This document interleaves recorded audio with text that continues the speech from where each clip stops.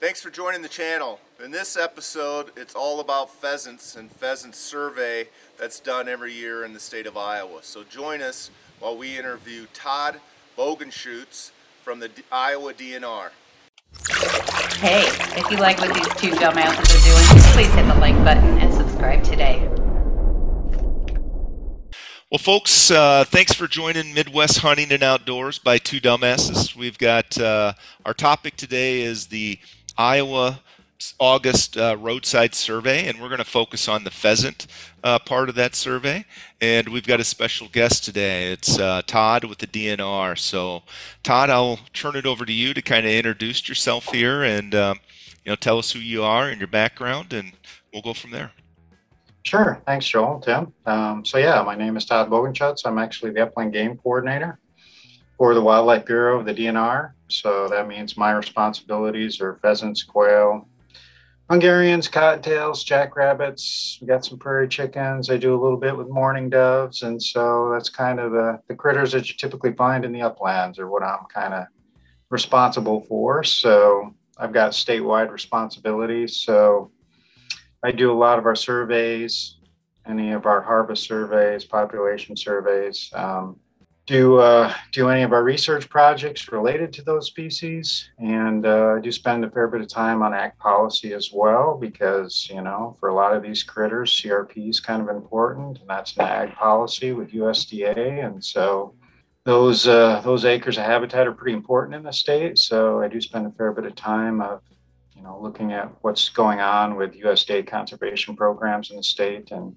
how those programs impact our wildlife. So, Todd, education, and how long have you been with DNR? I've been with the DNR since 1995, so I'm getting to be an old sucker like you guys. Maybe I'll be retired here before too long, but yeah, so actually born and raised in upstate New York, kind of along the Canadian border. So, but, did some pheasant hunting, rough grouse hunting there as a kid. It was probably a couple of my big passions, rabbit, squirrels. So kind of probably what addicted me to, these critters to begin with. So got a bachelor's degree in biology and then a master's degree at South Dakota State University in wildlife management, focused on pheasants there, kind of evaluating their food plot program as a master's student there. So yeah, bounced around a few other states, but basically landed here. And so been here ever since. Good pheasant state. I'm an upland bird hunter, so nothing getting better than that, does it? Nope. Ears up. Yep. Ears up, is that what you said? Yeah. Is that a jackrabbit thing from... Well, Jacks? Yeah, go Jacks.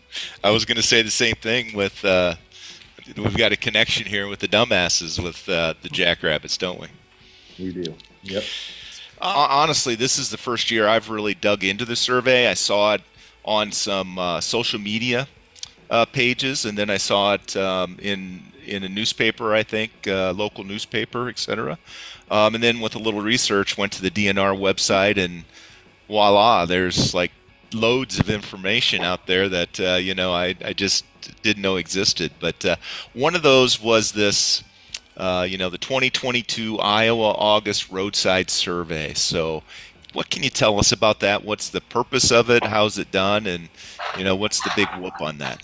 So, yeah, one of the statutory responsibilities that the legislature gives our Bureau is obviously to monitor populations, habitat trends, harvest, and, adjust seasons accordingly, trying to make, as liberal as we can and as fairly distributed as we can amongst hunters. And so obviously to do those kinds of things, we need to collect some information and track the critters through time. And so that's kind of the just and the need for why we do them. I mean, we're kind of directed to by the legislature. So, it's a survey that actually was started way back in the 1930s.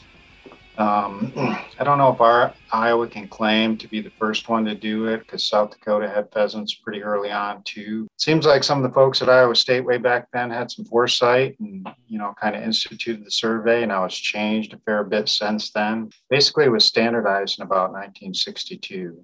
I mean, there was a lot of changes between the 1930s and the 1960s as they played around with it. As we learn more about managing wildlife and stuff, it was a fledgling science back in the 1930s. So, but yeah, it's been standardized since 62. So we've got over a half century of basically conducting the counts essentially the same way through time. So basically, we tap into the fact that with pheasants, they don't like to be wet if they can avoid it. So if we have a heavy dew in early August, the hens will tend to bring their chicks to the roadsides in the mornings when we have heavy dews, calm wind, sunny, and they just kind of loaf there for a little bit, waiting for things to dry off. Maybe the chicks will pick along a foxtail or whatever's along the edge of the road there, but just waiting things to dry off before they start their business for the day of filling their crops and whatnot. That early August time frame is kind of ideal because the broods are roughly half to 3/4 grown. So when they're real young, the hens don't tend to bring the chicks out in the open much. They're trying to protect them. But as they get bigger, they're a little more confident. They're starting to get away from the hen. But they haven't broken up completely yet. So just gives us a real good opportunity to get out there, and see how many hens have a brood, what the average brood size is, how old they are. And so, that's kind of why we shoot for that first 2 weeks in August and the conditions that we look for. Now, in every county, we've got 2 routes. They're about 30 miles long. They're all on gravel roads. And we ask staff to drive them at about 10 to 15 miles an hour. So it takes them about 2 hours to complete a route. They start just before sunrise, hopefully finish a couple hours after. And we just basically ask them to count all the critters they see. I mean, pheasants are our main target, but since we're out there, we also count quail and cottontail and Hungarians and jackrabbits too, because we're already out there and we're seeing those critters. So, all that data comes in and then I can crunch those numbers and see how the population compares to the year before. So we run the same routes, same time of the year, same direction, generally by the same staff. So it gives us a good comparison. Obviously, it's impossible to count all the pheasants out there. I mean, they're just too good at hiding and, not being seen. So this does give us a really good index from the population from one year to the next. So when I get all those numbers in here, I just crunch them and see how the numbers compare to the year before. Things that impact it, probably one of the biggest things is dew. I mean, that's kind of what we've shown through time. Iowa State discovered that about in the 1950s that, heavy dews seem to be important to get the birds to the roadside. And so, we have a drought like we've had this year or last year. We don't have a lot of soil moisture. And so dew's kind of dependent on having good soil moisture to have a good dew. So, we direct staff to shoot for the best morning that they can. Look for a morning that's got good heavy dew. And so we give them some tips on how to do that. So both our law enforcement, our wildlife staff do the routes. So, but it's really up to them in that 2-week window. Look at your weather, pick a day and go for it. We can have things like traffic, vehicles come down the road in front of us or go by us, they might spook things off the road. So we give some staff some guidance to, pause, maybe give the birds a few minutes before you start the route again and see if they'll come back to the road and whatnot. So some things that we can't really control for, we just have to deal with. And I try to manage those as best I can when I crunch the numbers. So that's kind of it in a nutshell. When we're all said and done, we've driven about 6,000 miles statewide. So I think it gives us a really good snapshot of what the population is doing compared to last year and also how it's distributed compared to last year. The 2 big things that really control our upland game populations in the state are habitat. They got to have a place to live. And the other thing is weather. We got winter weather, we got spring weather. The species that I'm responsible for don't migrate south like ducks and geese. I mean, they're pretty much stuck here to endure the winter. They can't get away from it. And so, severity of the winter can really impact our hen survival. So, if we lose most of the hens, almost doesn't matter what happens in the spring if they're all dead. But spring is important too. Those hens are tied to the nest. Takes them about 14, 16 days to lay a clutch of eggs. They don't start incubating until that full clutch is laid. Then she's stuck on the ground there for about 23 days straight in one spot, incubating those eggs. So a lot of potential mortality there for hens when they're tied to that spot. Normally they're moving around and can avoid predators, but you can't do that with a nest. And of course, do we get rain? Do we get hail? What are the temperatures doing?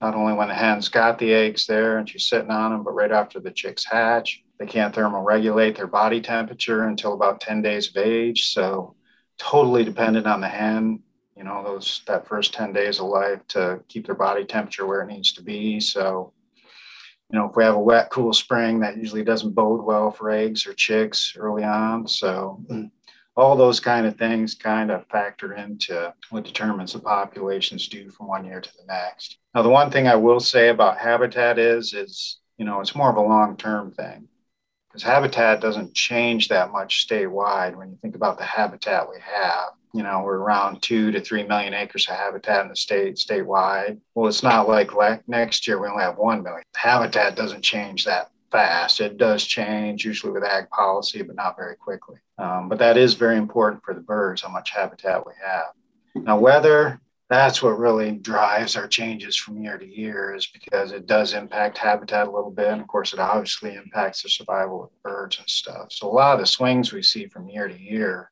are more just annual variation in the weather. Long-term trends are more reflective of what's going on in our habitat. I'm really interested in that habitat side of it, because I know hunters want lots of birds. And if we're going to have lots of birds, we need lots of habitat. So I look at those things, type of habitat, how it's arranged, how much we have, those things all drive ultimately our population. The weather, can't really do much about it. Try to put the best habitat we can out there, but bottom line is Mother Nature's going to do what she's going to do. So it's not like we can give pheasants little umbrellas or little boats or anything like that. I mean, they are where they're at. So put all that number together and, we post it on the website. And so, kind of the nice caveat of it is I can produce our statewide counts, and hunters are really interested in that. What's the population doing in my backyard this year compared to last year?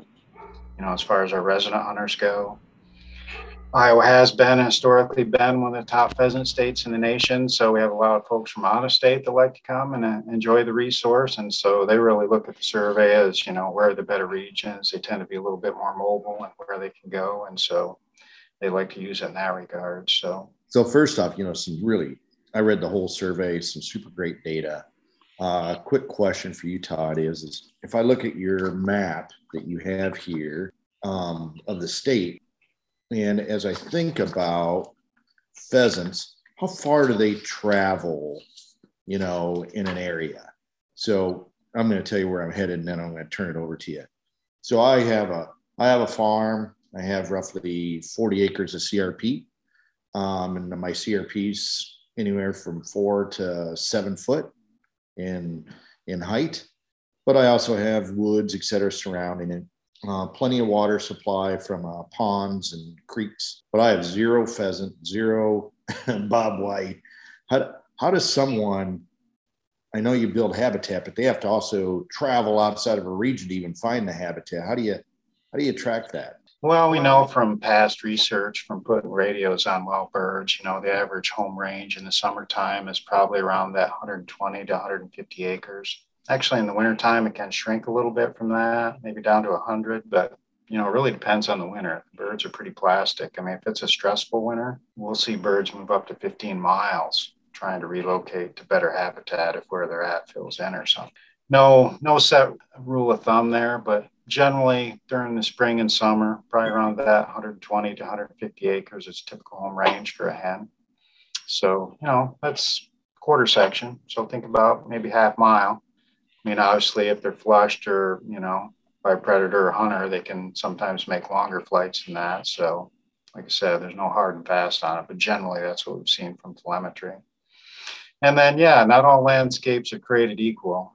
Pheasants typically like kind of open landscapes without a lot of timber. I mean, they can tolerate some timber, but we get into southern Iowa. A lot of folks don't realize that South Central and Southeast Iowa are some of the last places that we opened pheasant hunting. Like our first pheasant season in the state was 1925, but we didn't have Southeast Iowa open to pheasant hunting until 1975, 50 years later, just because it wasn't good pheasant densities down there. And a lot of the areas down there still isn't. I think it's really set up more to be deer, turkey, cottontail habitat, that really good intermixture of timber and everything. Just more conducive to those species than pheasants.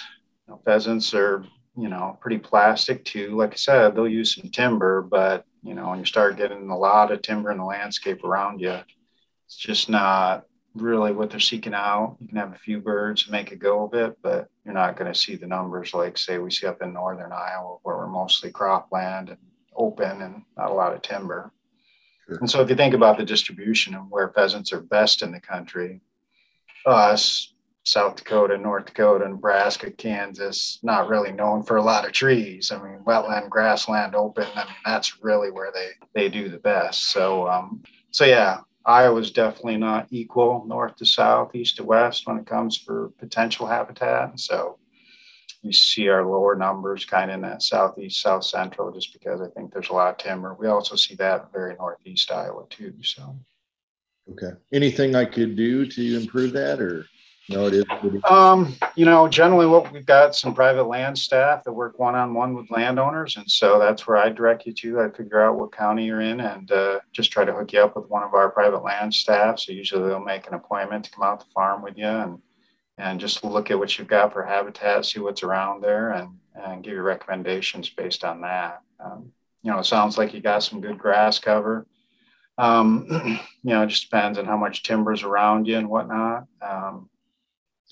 And what other factors play in there, what other croplands around. And so, pheasants are almost always associated with some cropland. So if you have cropland adjacent to that, grass, and, things like that. So, yeah, I do. Good. All right. Thank you. Todd, just a clarification on the survey itself, these routes. I read in the survey that each route is 30 miles. What's this? Yep. And then 180? Is that the number I read, or is it? Yeah, actually, we have over 200. Okay. About 99 counties, 2 per route. Actually, a few of the counties have a couple more where we have more staff. But I think we actually run around 218 routes. That's a lot of logistics. Not only coordinating that, but then getting the data and rolling it up, right? So I crunch a lot of data in about 10 days. Jake, this is a whole lot more sophisticated than the armadillo population for the state of Iowa. Exactly, right? Exactly. Yeah. Yeah, and then on top of that, you got doves and you got armadillos out there. But I'm assuming you're reevaluating these routes all the time if the logistics would change, roads are added, the environment, landscape's always changing. Is that a correct assumption? Yeah, and so we try to keep the routes in the same place. So some of these routes may have not been changed since 1960 if the roads allow it. So, and the reason we don't move them around, and some people ask me, they've gone on a route with one of our staff or something, and they're like, well, you're not driving by the best habitat. And I'm like, well, that's not the intent of the survey. The intent of the survey is to track the population along this route, and as habitat changes through time, we see how it impacts the population. So we technically usually only change the routes if a road gets paved. Then it's just not safe to do the survey on. You got traffic moving at high speeds and you just don't have the birds on it. And then we sometimes do have roads abandoned or bridges go out, and so we do have to move the routes. But generally what we tell our staff is if you have something like that, contact me. We'll make a minimal change, as little to the route as we can, keep as much of it as it was. And so it's kind of comparable from year in and year out through time. So yeah. Excellent. And I'll include this in the podcast as a visual, but to me, there's one graph in the survey that is super telling, and that's the statewide pheasant trends. So it starts with 1962 and goes through 2022. Yeah, thanks, Tim. And so it kind of paints a picture of my question is, well, you're obviously doing these observations for a reason, and the guess would be is the observations are to give you an indication of what the harvest might look like or what the total population looks like of pheasants in any given year. Is that correct?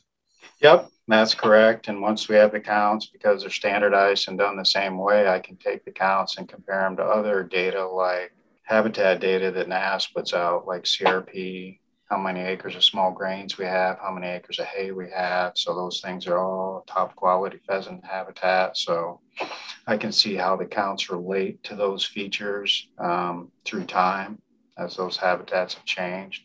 And also I can pull NOAA data and see how the counts are influenced by our weather events. And so those are a couple of the two other big data sets that I normally use and look at the counts with. So if you would plot our overall habitat in the state against the roadside count, you'd see there's a pretty strong correlation between acres of habitat and how many birds we have.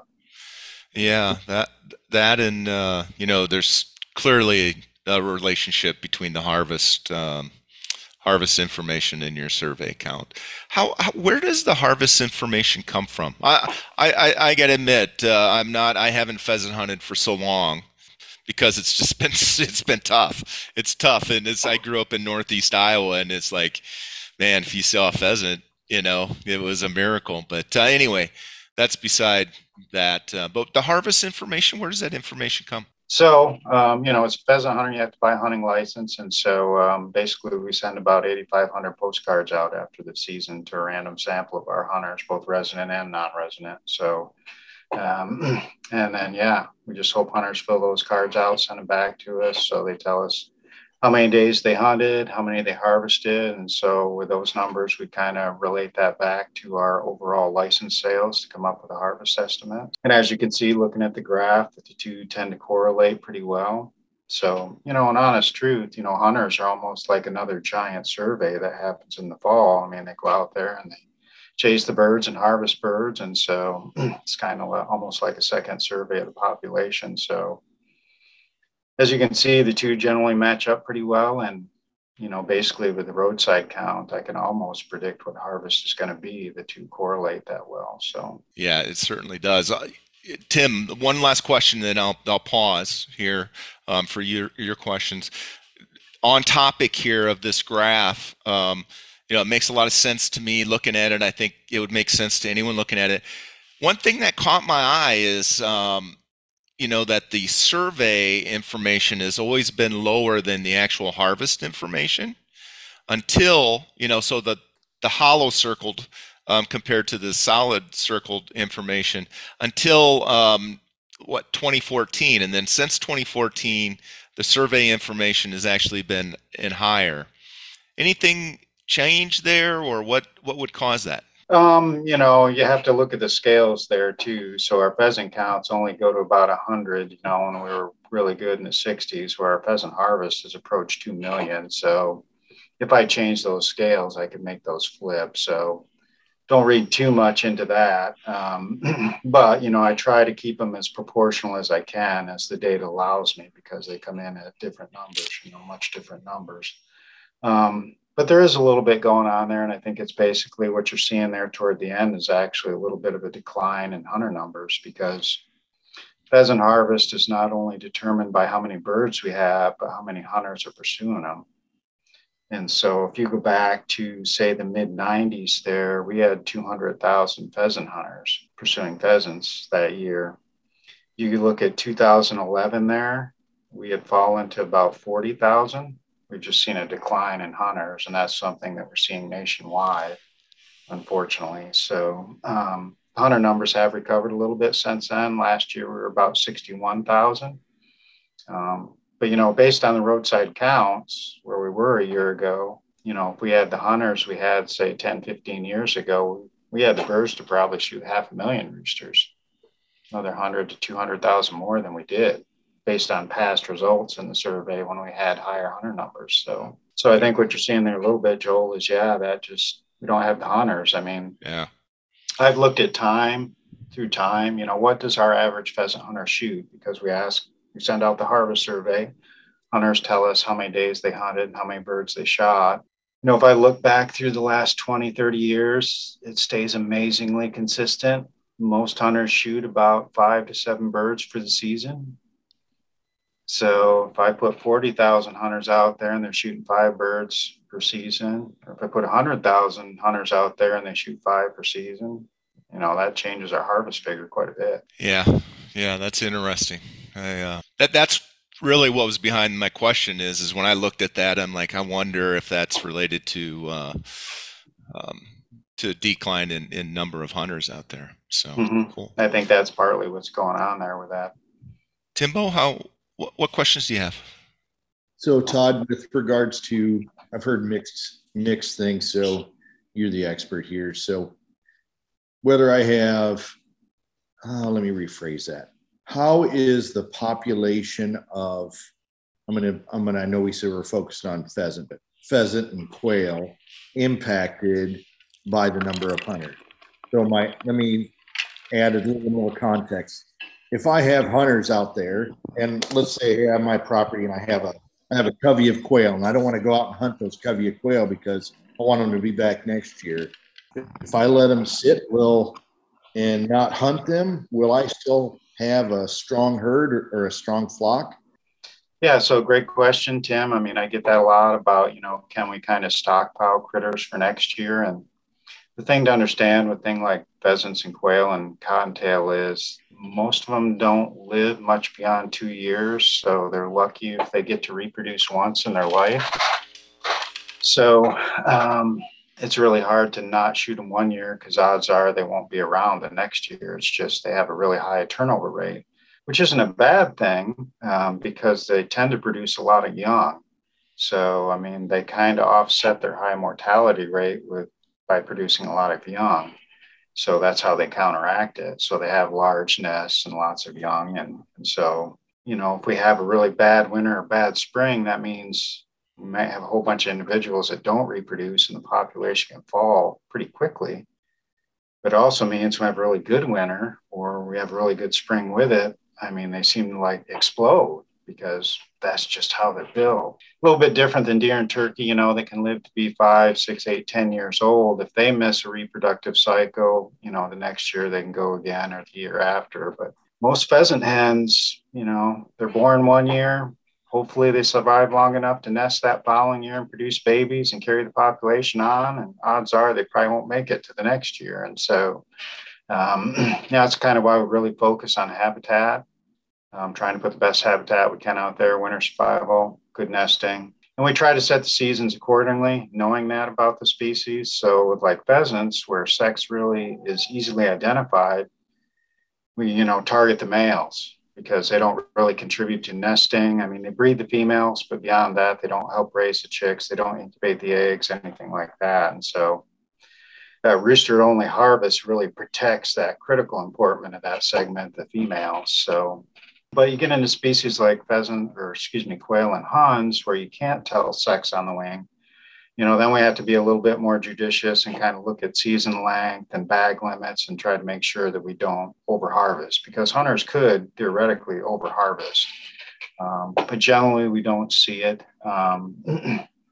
People ask, well, couldn't we shoot so many roosters that the hens wouldn't be bred? There's been research done on that. And really, you have to get down to a ratio of about 10 hens per 1 rooster before you start impacting fertility and stuff of the eggs. And through our surveys, hunters have never been able to get beyond about 3 roosters per 10 hens. We never even got close to that 1 to 10. And a lot of years, it's 5 to 10. So no impact on the reproductive side of it as far as roosters and getting hens bred. So kind of in a nutshell. So the message I'm hearing from you is generally speaking, is if you have those animals, those little critters, as you said, on your property, or you want to go hunt them. You're not going to impact the population. General rule. I mean, when we talk about things like quail, if you've got a farm, you've got 2 or 3 coveys on them, we'll probably recommend that you probably don't shoot more than 20% of what you think you have out there. I mean, the coveys, if they get shot down too much, generally combine up with other coveys to survive the winter. And so they're pretty adept at, surviving Mother Nature. But rule of thumb on quail is about 20% harvest, 30% somewhere in there. So if you got a 10 bird covey, you can shoot 2 or 3 and you're not really impacting what's going to happen next year. The way I shoot, they're safe. Well, I think with most hunters, that's probably the case. So. Yeah, Tim, he clearly hasn't seen us dove hunting lately, right? Yeah. Yeah, for sure.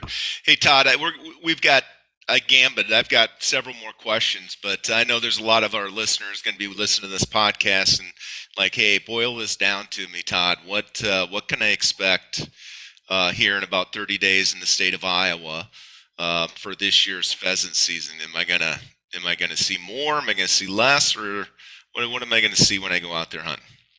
I got to speak in a couple terms. First, I'll talk statewide.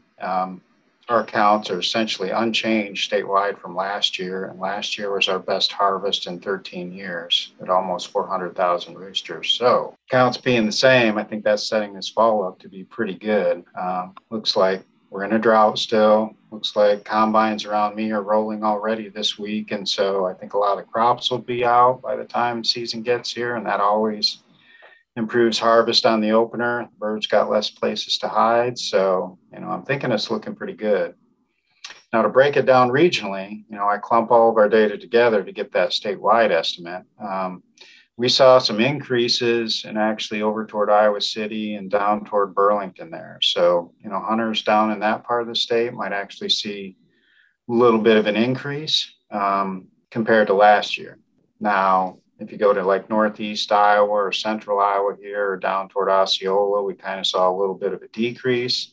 So it wasn't big, but you might see fewer birds, but I'm not sure if hunters will notice it a whole lot, but there could be. And then the other regions of the state are pretty much spot on with last year.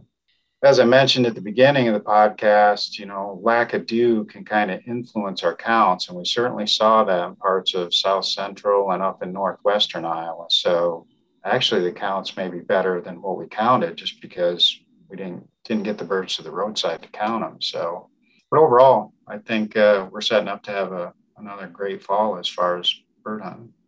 Yeah, I do have one more question before you go in there, Jake. So what percent get harvested of our harvest in the first week or first month, whatever makes sense? Yeah, so we do ask that question on our small game survey. How many birds did you harvest of what you harvested in the first 9 days? So basically the first 2 weekends of the season. And it hangs in there pretty steady at about a third.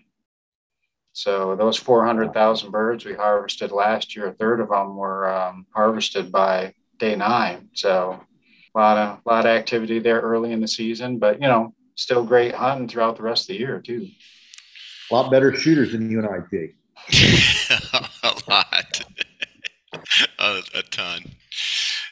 Todd, if we can kind of shift gears just a little bit, or at least these questions are going to force you to shift gears a little bit. So what's the state doing? What's the strategies of the state? And you're kind of the leader of this to increase the population. So, embedded in that question, do you guys do any, planting of birds or anything like raising birds or anything like that?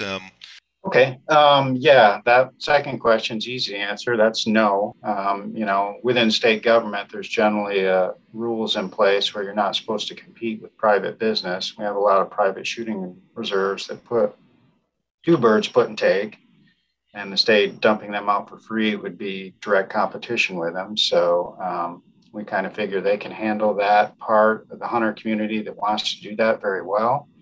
And so we let them do it. They're good at it. And know how to do it. So no, we don't do any put and take type hunting within Iowa. As far as wild birds and our focus, of course, we're always trying to buy public land.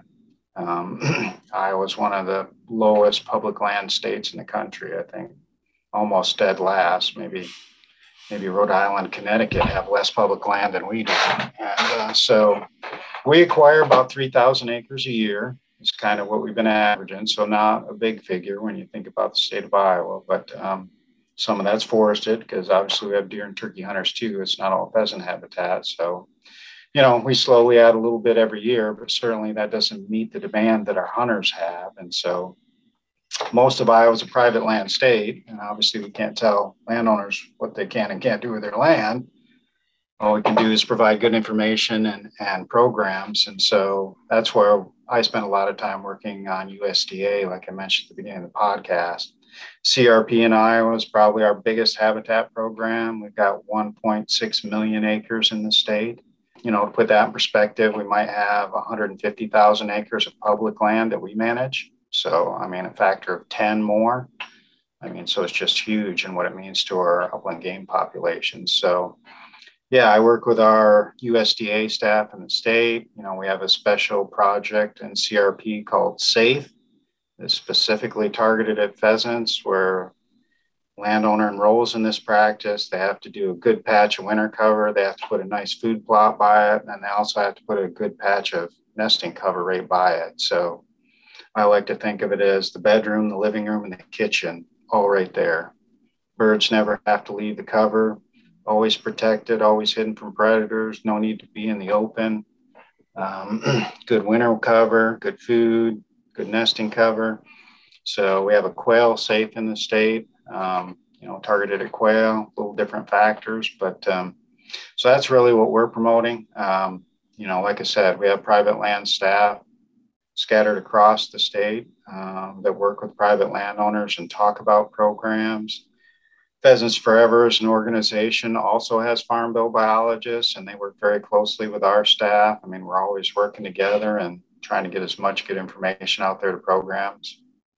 A lot of times the landowners don't even realize what programs are available to them on their farm, what kind of cost share is available, which ones they're eligible for. And, we had a crash with our pheasant population, some bad winters there from 2007 to 2010, and the legislature directed us to see what the state could do in additional to kind of rebound the population. And so we brought on a bunch of the ag folks like the corn growers, the soybean growers, Farm Bureau. We brought in a lot of landowners, the NGO groups like Pheasants Forever ourselves, and just, I had this brainstorming session. And one of the big things that came out from many avenues was just better information for landowners, knowing the tools that are out there and available.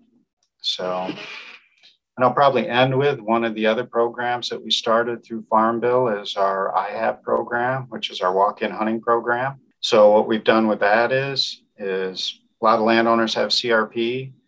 Maybe it isn't the best for birds, but we go in with that landowner and say, if you make these improvements to the habitat, we'll pay for it.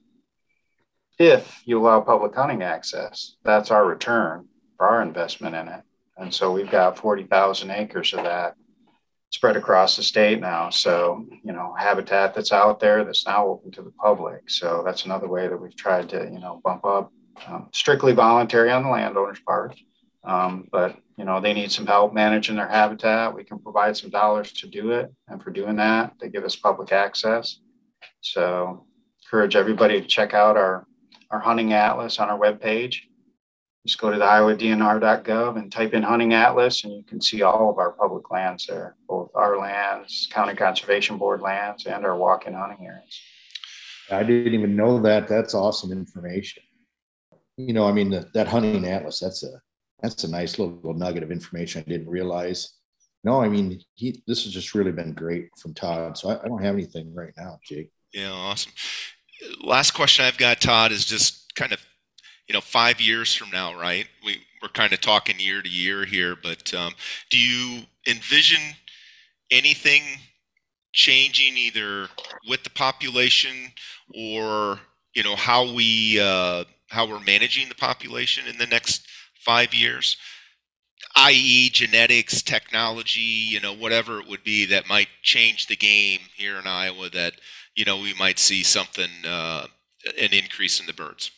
Excuse me, it's certainly all related to habitat. So, we've got a farm bill coming in 2023. Congress always renews the farm bill every 5 years. And so I've already spent a bunch of time working on that, trying to keep CRP at a level that's sustainable. CRP used to be at 36 million acres nationwide. Over the last couple of farm bills, they've knocked it down to as low as about 22. And so we lost a bunch of habitat in those years, just landowners couldn't get back in.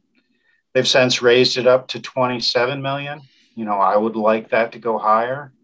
I'd like to see us get back up to 37, because if I can put habitat on the ground, we can grow a bunch more birds here, but just all related to habitat on the ground. Will that happen? We're in a major drought. Crop prices are high. You started a war in Ukraine, which cut into ag supplies like wheat and corn and soybeans. It's driving prices up. So, we've seen some landowners leave the program in Iowa because, the neighbor's willing to pay a $300-400 an acre rent.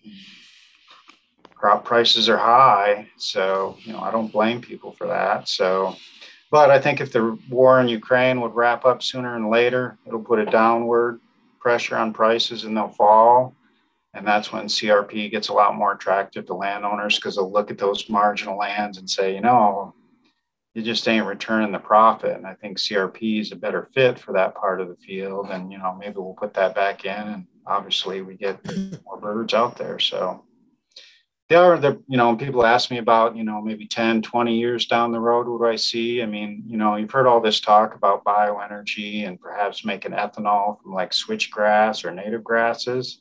I mean, if that ever happened, depending on how it's managed, I mean, that could put a lot of potential habitat out there on the landscape if we started planting switchgrass or native grasses to, create fuel. But so far it hasn't happened. There's been a lot of test projects about it, but it's not really taken off as competitive yet. But who knows what the future brings? Yeah, well, this dumbass has an opinion on what would jump up the level of pheasants in Iowa, and it'd be put a bounty on every raccoon that there is out there, 365 days a year, and kill them all. Yeah, it'd be nice to see the fur market come back. So I guess message to everyone out there hunting is buy your wife a fur coat and the prices up. Right now we've seen such a drop off in trappers, and you can't blame them. I mean, $2 or $3 for a coon pelt. I mean, it ain't hardly worth the gas anymore. So no, absolutely. That was a very good politically sensitive answer, Todd. That was very well answered. It was very well done. Todd, any topic or any message you'd like to send before we close out? No, I'd say, if you're an avid pheasant hunter, don't be afraid to share that with your elected officials about CRP and the importance of the habitat programs we have. You look at the survey, that you guys have got in front of you in the 1960s there, we were at almost 10 million acres of habitat. And today we're under 3. I mean, it's not rocket science why we don't see the birds that we saw 40 years ago. It's just got to give them a place to live. And so I think we crank out good bird numbers as good as we ever have, where we still have habitat. We just don't have near what we used to have. So. Yeah, for sure. I mean, you drive down the highway, you still see farmers clearing out habitat for more acres. I mean, we all see it, right? Yep. And, I understand that, farmers make a living at it. I come from a farm background. My wife's family was a farm background. And so, but there's also those areas, that aren't as productive, and areas long stream where water quality and chemicals are a big issue. And so, I think there's definitely spots on the landscape that, should be in conservation and not farmed. And so I think it's just, getting that information out and making sure everybody's aware of what programs are available. Excellent. Well, Todd, certainly do appreciate you joining us, and would love to have you on a future podcast down the road, maybe on doves, or maybe after the season of pheasant, just check in with you and see how it's going. Yeah, that'd be awesome. Had fun today, so appreciate it, guys. Great. Yeah, I really appreciate it, Todd. And, and Joel, and until next time, be safe. Have fun. And get outdoors. Yeah, go chase some birds. It's going to be a good fall. Can't wait. Thanks for listening or watching our show. We have some exciting topics and guests coming up.